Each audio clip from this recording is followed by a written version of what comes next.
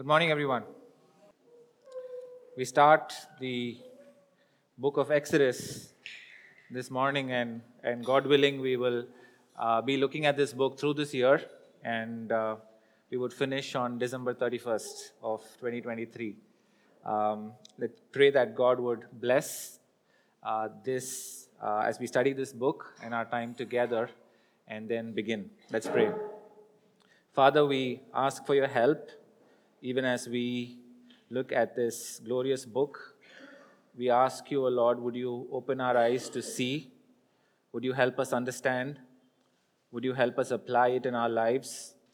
And I pray that the truths of your word would shape our lives day in and day out. In Jesus' name I pray. Amen. All right, Exodus. It's a book that is written by Moses, as many of you might know, and this is the second of a 5-volume book that Moses wrote. Right? The whole Pentateuch, Genesis, Exodus, Leviticus, Numbers, Deuteronomy, was written by Moses, and this was more like a second volume of his big book that he was writing to the Israelites. And we know for sure that this Exodus is a second volume of a bigger book because of just the way it starts. Right? In the English Bibles, it's not very obvious, but in the Hebrew, the first word in the Hebrew starts with "and." The last verse in Genesis chapter 50, it talks about Joseph dying, and they embalmed him and they put him in a coffin in Egypt. And then Exodus starts and says, "And these are the sons of Israel."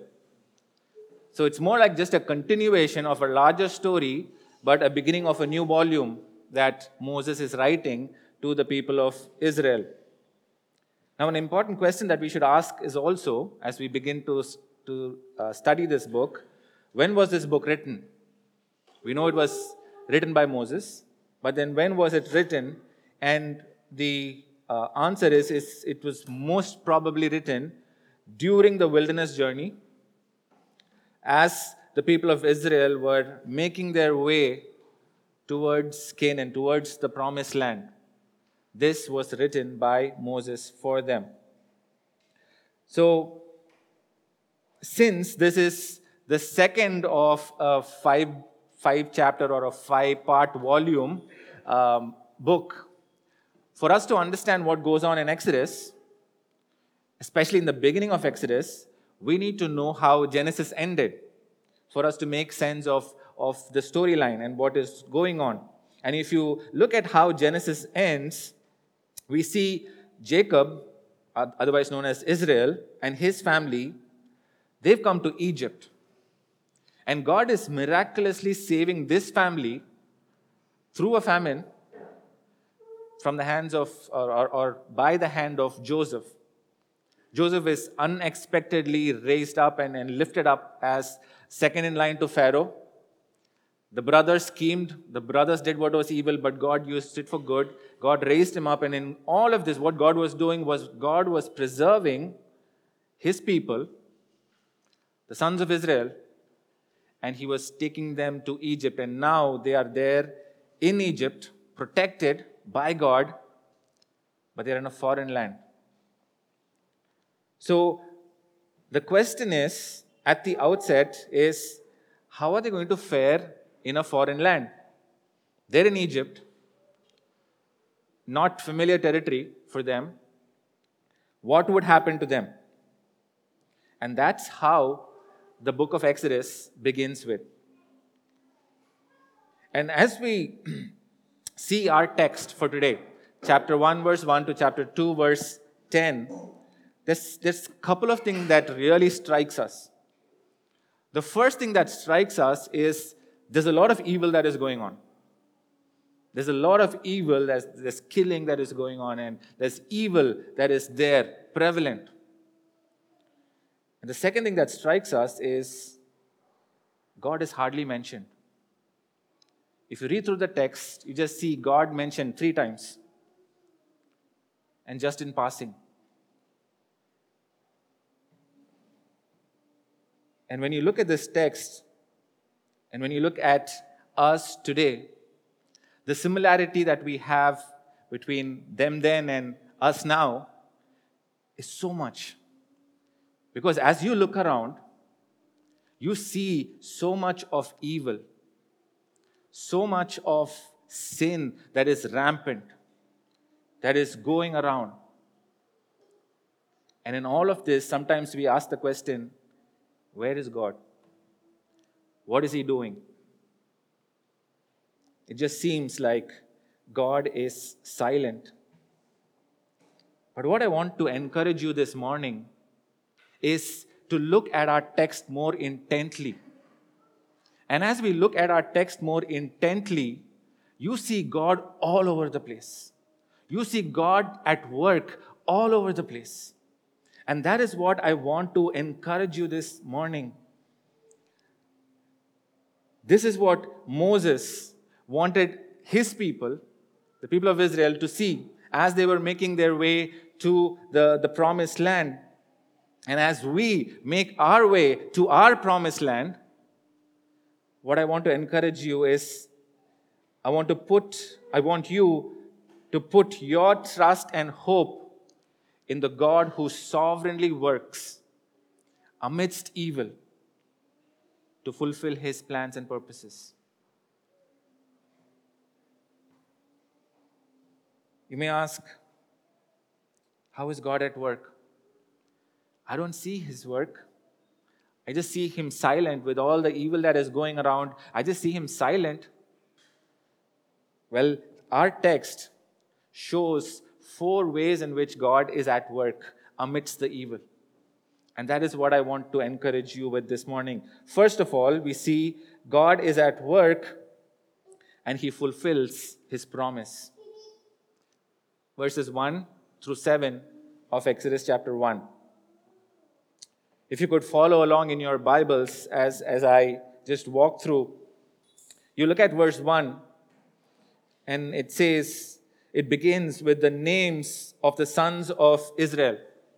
List all 12 names of the sons of Israel. And then in verse 5, Moses records and he says, the descendants of Jacob were 70 persons. This was a number that came from the land of Canaan. When Jacob made his way to Egypt, these were the number of people that came. And he records and he says, it was 70. And then he interestingly notes in verse 6, he says, Joseph died, and all his brothers, and all that generation.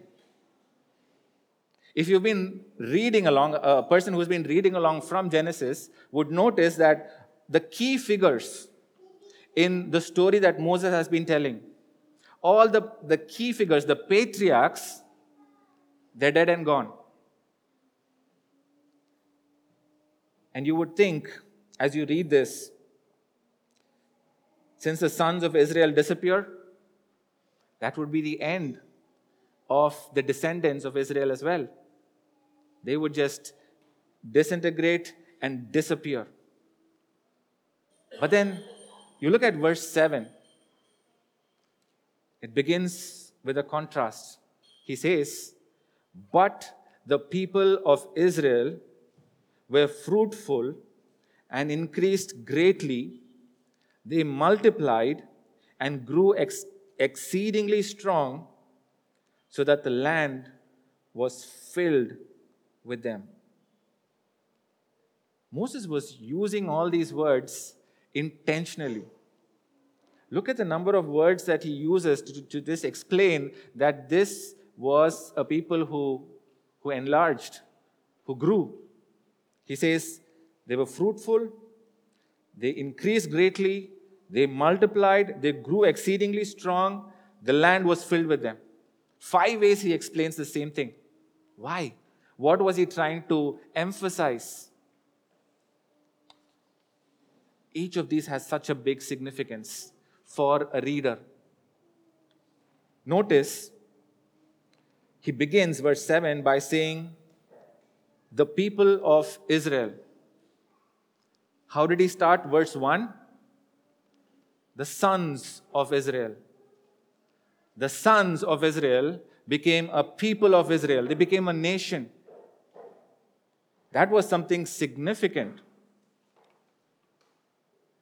He uses the words fruitful and multiply. Where have we heard these words before? It was in the garden.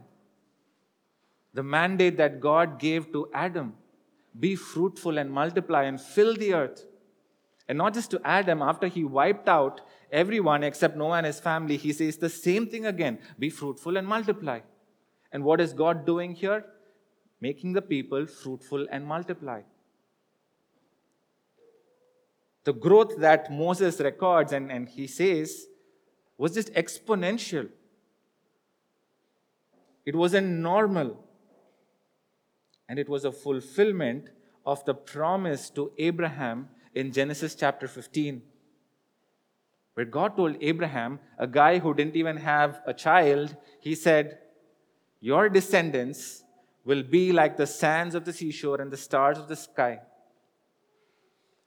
And what Moses is saying, what you're seeing right now, with the sons of Israel becoming the people of Israel, a nation, and them growing strong and mighty and multiplying, is a fulfillment of the promise of God. It was nothing but the hand of God that was at work. God was at work fulfilling His promise to His people. Now, why was these details important for a people who were journeying in the wilderness and making their way to the promised land? Why would this be helpful? Because this was a people who were looking forward to this promise that was made to Abraham come to fulfillment. Because God just didn't say to Abraham that his descendants would be like the stars of the sky and the sands on the seashore, but He also said that this would be a people who would come back to that land where he is right now, which was Canaan, and they will inhabit the land.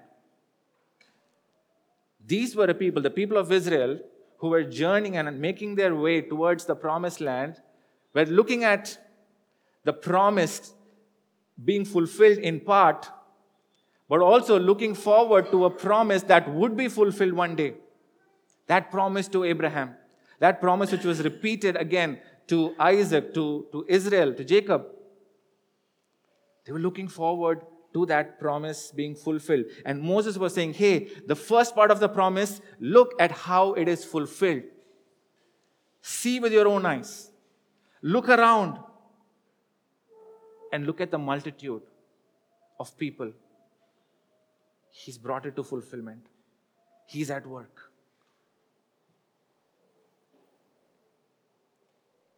We too are journeying towards the promised land, aren't we?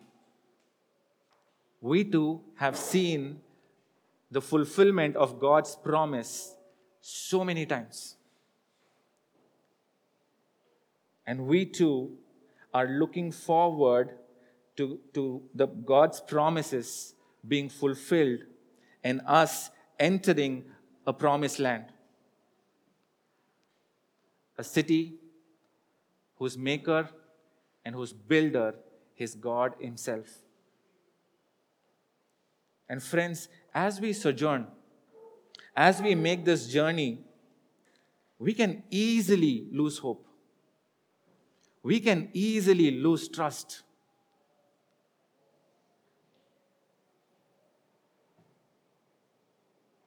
And we can easily lose hope unless we look back at the promise that has been fulfilled already.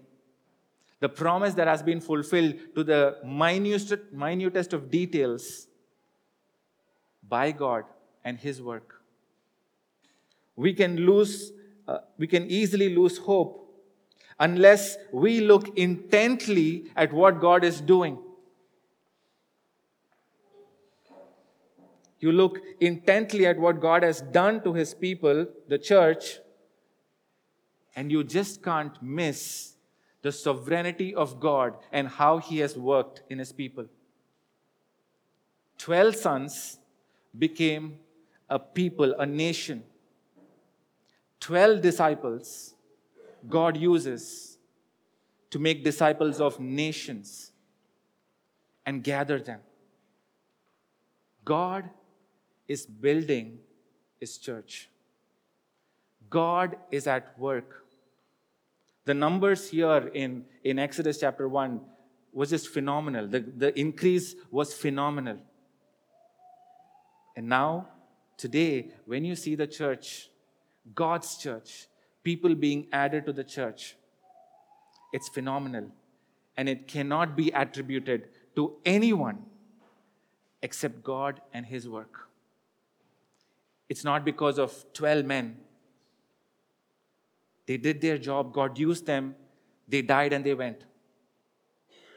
God is the one who is orchestrating the events. God is the one who is at work and fulfilling His promise. And today, as you hear His promise, the promise of His return to take us to the land of promise, do you trust Him? Do you trust Him even though He seems to be silent? Our trust, it isn't just an intellectual acceptance of some truth, but it's something that shapes our life, and it should be resulting in a life that is lived differently. The people of Israel, they were called to see the fulfillment of the promise. Read texts like these. They were called to see this fulfillment of the promise. And what were they called to do? They were called to move forward towards the land. They were called to prepare themselves for entering the land as a nation. They were called to do the duties that God had given them together. That is what their trust in the promises meant. And for us, our trust in the promise of our King who is going to return and is going to take us home, how should that look like? It should look in the way that we yearn and we look forward to that land. It should look in the way that we live in right relationship with God. Not just as individuals, but collectively as His people, spurring on one another, reminding each other His promises. And in the way that we go about the duties that He has given us to do in preparation for His coming to take us to be with Him, gathering a people for Himself, preaching the gospel, and letting people see, people from every tribe, tongue, and nation to believe in these promises and to come along in our journey. God is at work fulfilling His promise.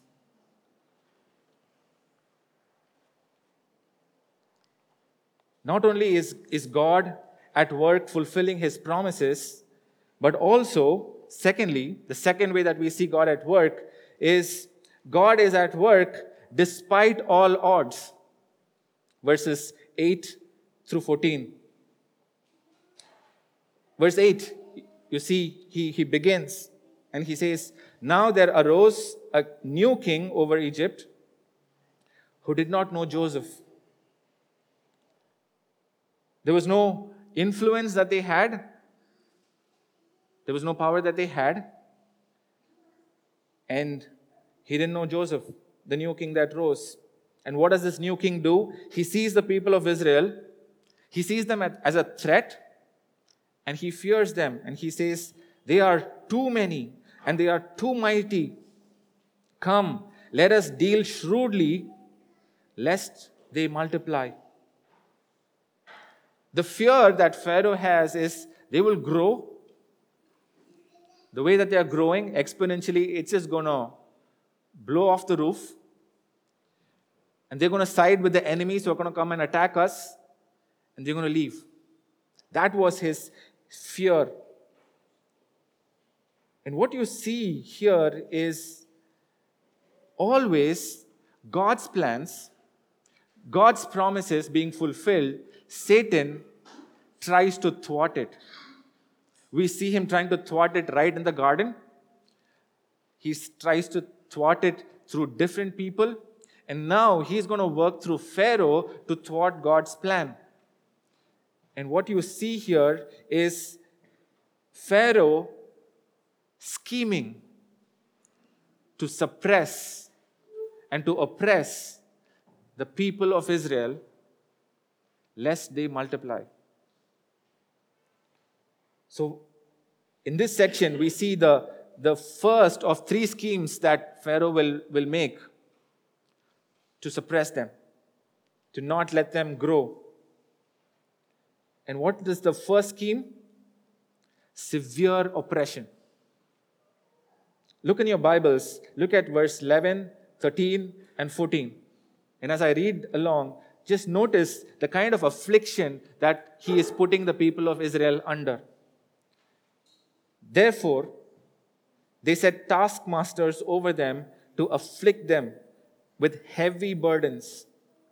They built for Pharaoh store cities, Pithom and Ramses. Verse 13. So they ruthlessly made the people of Israel work as slaves and made their lives bitter with hard service in mortar and brick and in all kinds of work in the field. In all their work, they ruthlessly made them work as slaves. You just can't miss the oppression. And what was the expected result of this oppression? The men would just wear out, fall sick, and die.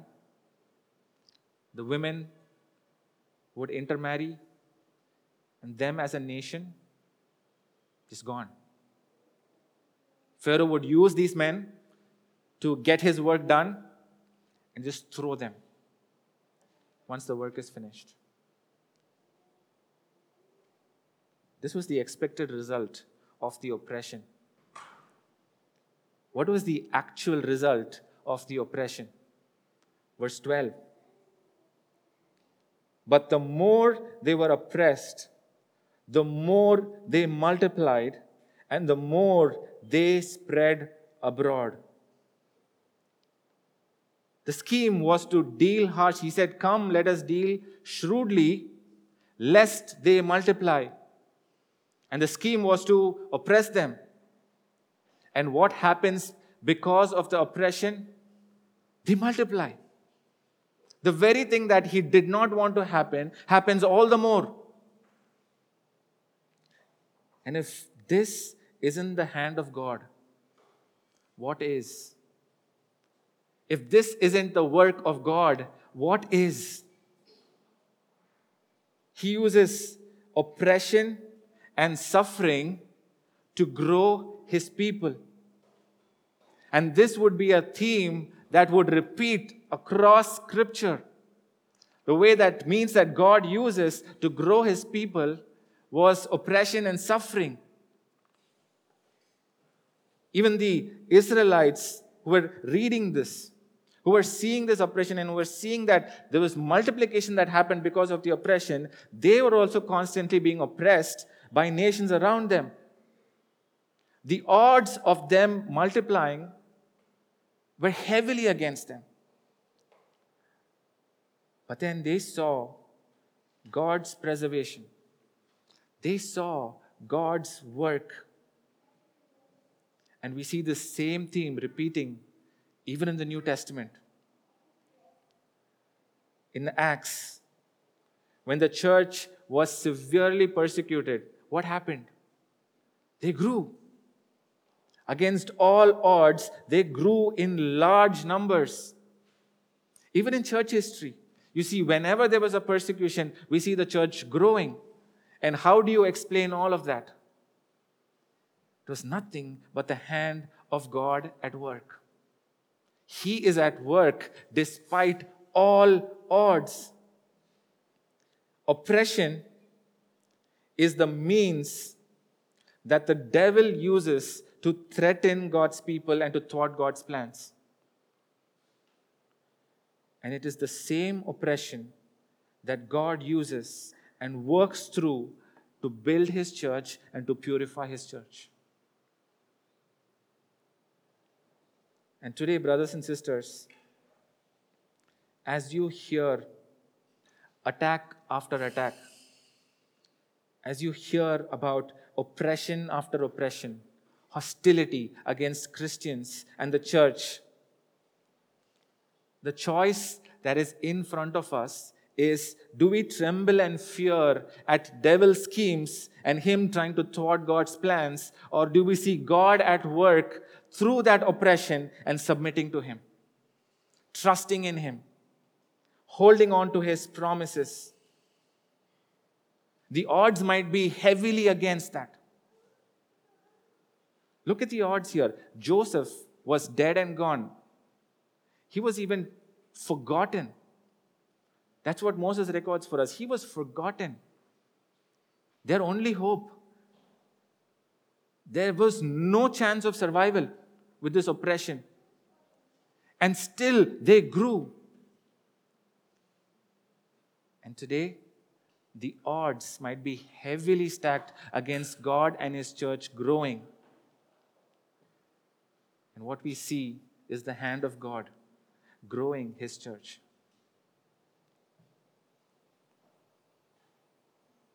God uses oppression. And notice, God isn't just letting His people survive the oppression. Do you notice that? He's letting them prosper in it. He's letting them multiply in that oppression. He's causing them to grow and thrive through it. And even today, what God is doing through oppression and suffering is He's helping us grow as individuals, as believers. He takes us through paths of suffering and He helps us grow. As a church, He takes us through oppression and suffering and He helps us grow. And how can we respond to that? If we say that we trust in His promises, if we trust in what the work that He is doing, what would that look like amidst oppression? It would result in us clinging on to Christ amidst every oppression. Fight every sin that can entangle us. It should result in us spurring on one another to press on, not just get overwhelmed with the odds that are heavily stacked against us, the situations that can come and threaten us, but to encourage one another with God's word and say, God is at work, God is building His church, let's trust Him. And it would result in us boldly proclaiming His promises to those around us and calling them to repent and turn. The easier option is just to cave into the pressure and give in and drift away in unbelief. But the option that ought to be chosen by every believer in Christ is to cling to Christ in trust and hope. God is at work and He is building His church despite all odds. Thirdly, how is God at work when He seems to be silent? God is at work through powerless people. Verses 15 through 21. Scheme number 1 was to oppress God's people. Plan utterly failed. Does Satan stop scheming? No, he doesn't. Pharaoh comes up with scheme number 2. He says, kill the babies, the male babies, secretly. And he gives this instruction to the Hebrew midwives so that even before the baby is out of that room, they are killed. And nobody knows what happened. Secretly kill the male babies. And I want you to notice, Pharaoh was the most powerful ruler of that time.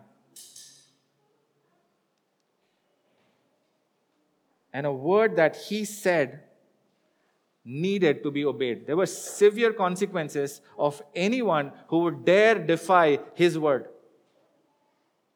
And here are these two insignificant powerless women standing before this mighty king and him giving orders to kill the babies secretly. What do? Against all odds, they defy his word.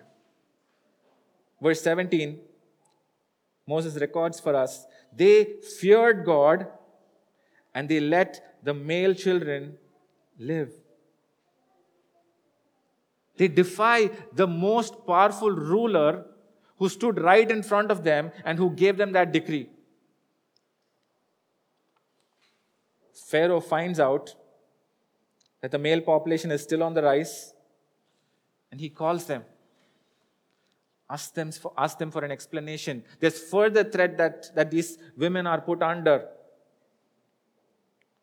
And they intentionally deceive the king and continue to do something that would let them obey God, fear God, rather than man.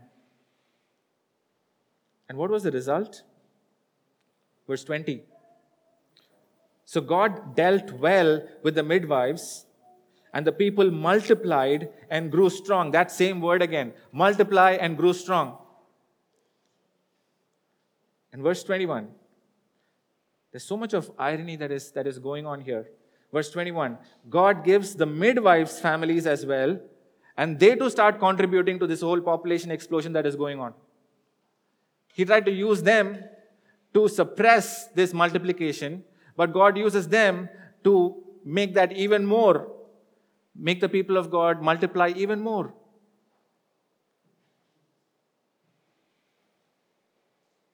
God uses powerless people to thwart the mighty and their evil schemes and to take forward His plans and purposes. Again, this is a theme that you see right through Scripture. God using powerless, the most insignificant of people throughout history. He informs about the Messiah's birth first to whom? To shepherds, to lowly shepherds. He picks fishermen to take His good news to the ends of the earth. Uneducated people. The news about His resurrection is first told to women, people who are considered lowliest in their society. And today, He chooses to use powerless, insignificant people to stand up against the mighty of this world, and He fulfills His plans through them. And doesn't Paul rightly say in 1 Corinthians chapter 1, verses 25 through 27, but God chose what is foolish in the world to shame the wise. God chose what is weak in the world to shame the strong. God chose what is low and despised in the world, even things that are not, to bring to nothing things that are, so that no human being might boast in the presence of God. What was the whole point of God using powerless people? So that He will get the glory. And to certify and to assure us that this is nothing but the hand of God at work. Him working His plans amidst evil to fulfill His plans. While God uses these insignificant, powerless people sovereignly, I also don't want you to miss out on what He expects from us, what our responsibility is. Because what the text clearly shows us is the fear of God that these women had. They did what they did because they feared God rather than fearing a mighty king. Twice in our text, it's mentioned that they feared God. And when the king's edict came against God's command, they had absolutely no hesitation whom they would obey, because they feared God above everything. They didn't dare to defy God's command to not kill, though there was this ominous king standing right in front of them. And Moses records this for the people of Israel who were sojourning on their way in the wilderness, who were at the verge of entering the promised land. And what were they facing? Who were there right in front of them? Ominous people. People in front of whom they were like grasshoppers, according to their own testimony. Should they cave in with fear and run away from fulfilling God's plan? Absolutely not. What were they expected to do? They were expected to fear God, obey His command, and make that way. Go that journey. Go and face these people. March on to the land.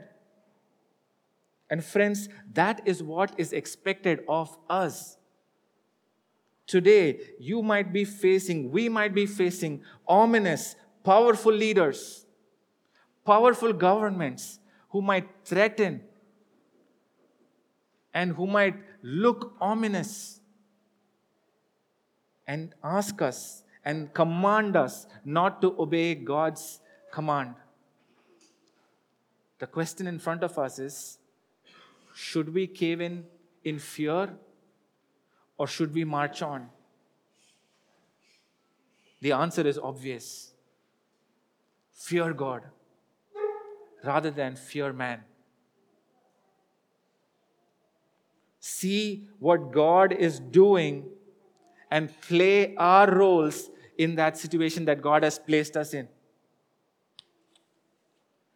God has given us a mandate to fear Him and Him alone. And to fear Him is nothing but to just revere Him, obey all that He has commanded us. And in His mercy, He uses powerless, insignificant people like us to take forward His plans to preserve and to build His church. And the question before us is the fear of man going to impede us from participating in God's plans? Or are we going to fear God and are we going to march on towards our destination? Make no doubt, God is going to achieve His plans and purposes with or without us. He's giving us that glorious privilege to be a part of it. Just remember what happened to the people who did not fear God, who feared man, and who gave in to that fear. They never made it. They never made it to the promised land.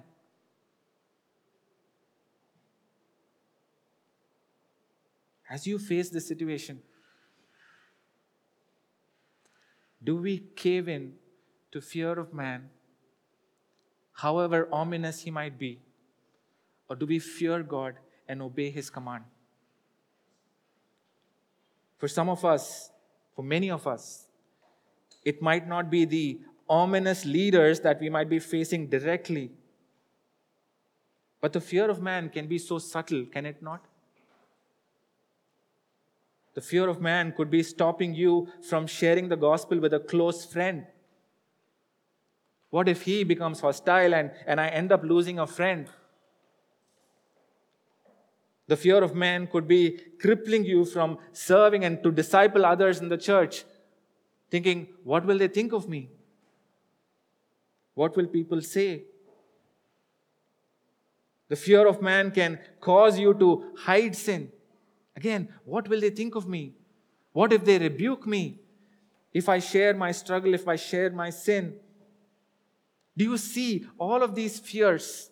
The fear of man, it impedes us from participating in God's plan and God doing His work in fulfilling His plan. We lose out. But do we see the way that He has made for us? Do we see that He is a God who is all-powerful, and fear Him and obey His commands? Don't give in to the fear of man, however ominous he might be, however subtle it might be. Instead, fear Him who is rightfully to be feared. May the fear of God grip our lives and cause us to run to Him and obey Him and Him alone. God is at work. How is He at work? Fourthly, God is at work bringing a deliverer to save His people. Verse 22 to chapter 2 and verse 10. What happens when evil schemes are thwarted? Again, does the devil keep silent and say, I give up? No, he doesn't. The evil escalates. Pharaoh comes up with scheme number 3. In scheme number 2, he tried to secretly kill all the male children. Now he gives a decree to all the people and he says, throw all the male children to the Nile. Evil just escalates. And even today, when you see God's plan being thwarted, the evil just escalates. Does God back off when evil escalates? No. He draws near when evil escalates. And what He does, He raises a deliverer. We're introduced in chapter 2, verse 1. He says we're introduced to a family. And Moses records and he says, this is a Levite family. It's again significant. We'll talk about its significance later on as we look at this book. But what we see here is another woman defying God's command, the Pharaoh's command. Already the 2 midwives disobeyed the king. Now there's another woman, Moses' mom, who too defies the command of the king. And it's just beautiful how God uses women. Moses' mom is again, in just this passage, the third of 5 women God would use to fulfill His plans and purposes. And He uses women throughout. Women had a special place in His heart. And God uses them. What does Moses' mom do? She tries to hide him. But then when he's grown and just can't stop him from crying, and the crying gets louder and louder, she puts him in a basket. She carefully makes this basket. She places it in the Nile where Pharaoh had asked them to throw the babies. She keeps it in a safe place in the reed so that it's not taken away by the current. And just hope against hope that this child would be preserved. And what God does is something again staggering. Pharaoh's daughter comes up and shows up. What are the odds that Pharaoh's daughter would show mercy to Moses? Impossible. But then you see something happen. You notice that Pharaoh's daughter is unlike her dad. Her dad is ruthless. She is the one with compassion. Moses records, she opens the basket, sees a child, and she has pity on him. There's compassion. You see the presence of mind that Miriam, Moses' sister, has. This is the 5th woman that God would use. 4th was Pharaoh's daughter herself, a Gentile. She's bold, she's quick in her thinking, and she says, okay, can I get you a mom who can nurse? Gets Moses' own mom. And what you see is Moses' mom brings him up, gets paid for the job. Just irony oozing out of this text. How is God at work? In the beginning of the passage, He was preserving a nation from evil schemes. Here, He is preserving a leader, preserving a deliverer who would preserve the nation from the evil schemes.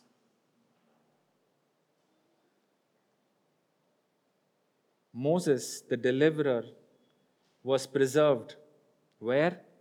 right under Pharaoh's nose by his own daughter. Talk about wicked schemes being thwarted. If this isn't the hand of God, if this isn't God at work, what is? Friends, many years later, God would preserve another deliverer. A person born during the reign of another wicked king. A king who was fearful of his throne, just like Pharaoh. He heard that there was a king that was born, and he was threatened. He felt threatened. A king who would first secretly try to kill this deliverer. When the wise men came and told him, "We've come to worship the King of the Jews," he said, "Okay, tell me where he is, so that I can go and worship him too." What he was scheming was to secretly kill this child. Just like Pharaoh. And a king, when thwarted, would resort to public killing of male children in all the land. And what was God doing? God was preserving a deliverer. This deliverer, like Moses, who was preserved miraculously in Egypt, will be taken to Egypt to be preserved. But this deliverer, friends, unlike Moses, was not just going to deliver a nation from bondage, but he would deliver nations from their bondage to sin. And he would deliver them by paying the price for their sins on a cruel cross. It is this deliverer who, through his death, his burial, his resurrection, would gather a people for himself. A people from every tribe, tongue, nation, and gather them to his church. The promise to Abraham about his descendants being a multitude, that through him blessing would come to the nations, was not just about Israel multiplying. It was ultimately about Jesus who would come and make a way for nations to be blessed. This deliverer was Jesus. And it is this deliverer who said, "I will build my church, and the gates of hell will not prevail against it." No evil scheme is going to thwart his plan to build his church. And friends, it is he who is at work through his Spirit today, who's preserving his people and causing them to prosper and to multiply. It is he who is at work thwarting the wicked schemes of the evil one. It is he who is at work through suffering, through oppression, preserving a people for himself, purifying his church. And it is he who is using powerless people to gather nations to worship him. And this deliverer promises to come back and deliver us completely and take us to be with him.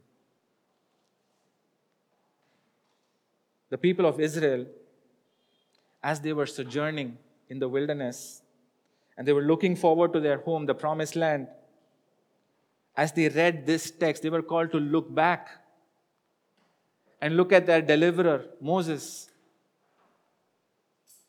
a deliverer who would deliver them from Egypt, but would not make it inside the land.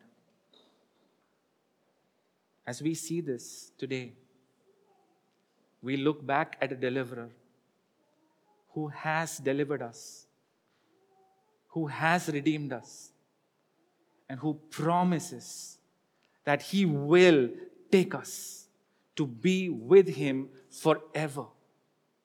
What a promise we have. What a hope we have. Should we not trust this God? Should we let our sin impede us from fulfilling, partnering with, and taking forward His plan and purposes as He gathers a people for Himself? May God help us to fight every sin and see Him at work. Him at work fulfilling His promise. Him at work taking forward His plan through insignificant people, through oppression, and promising to come back and take us to be with Him. May God help us.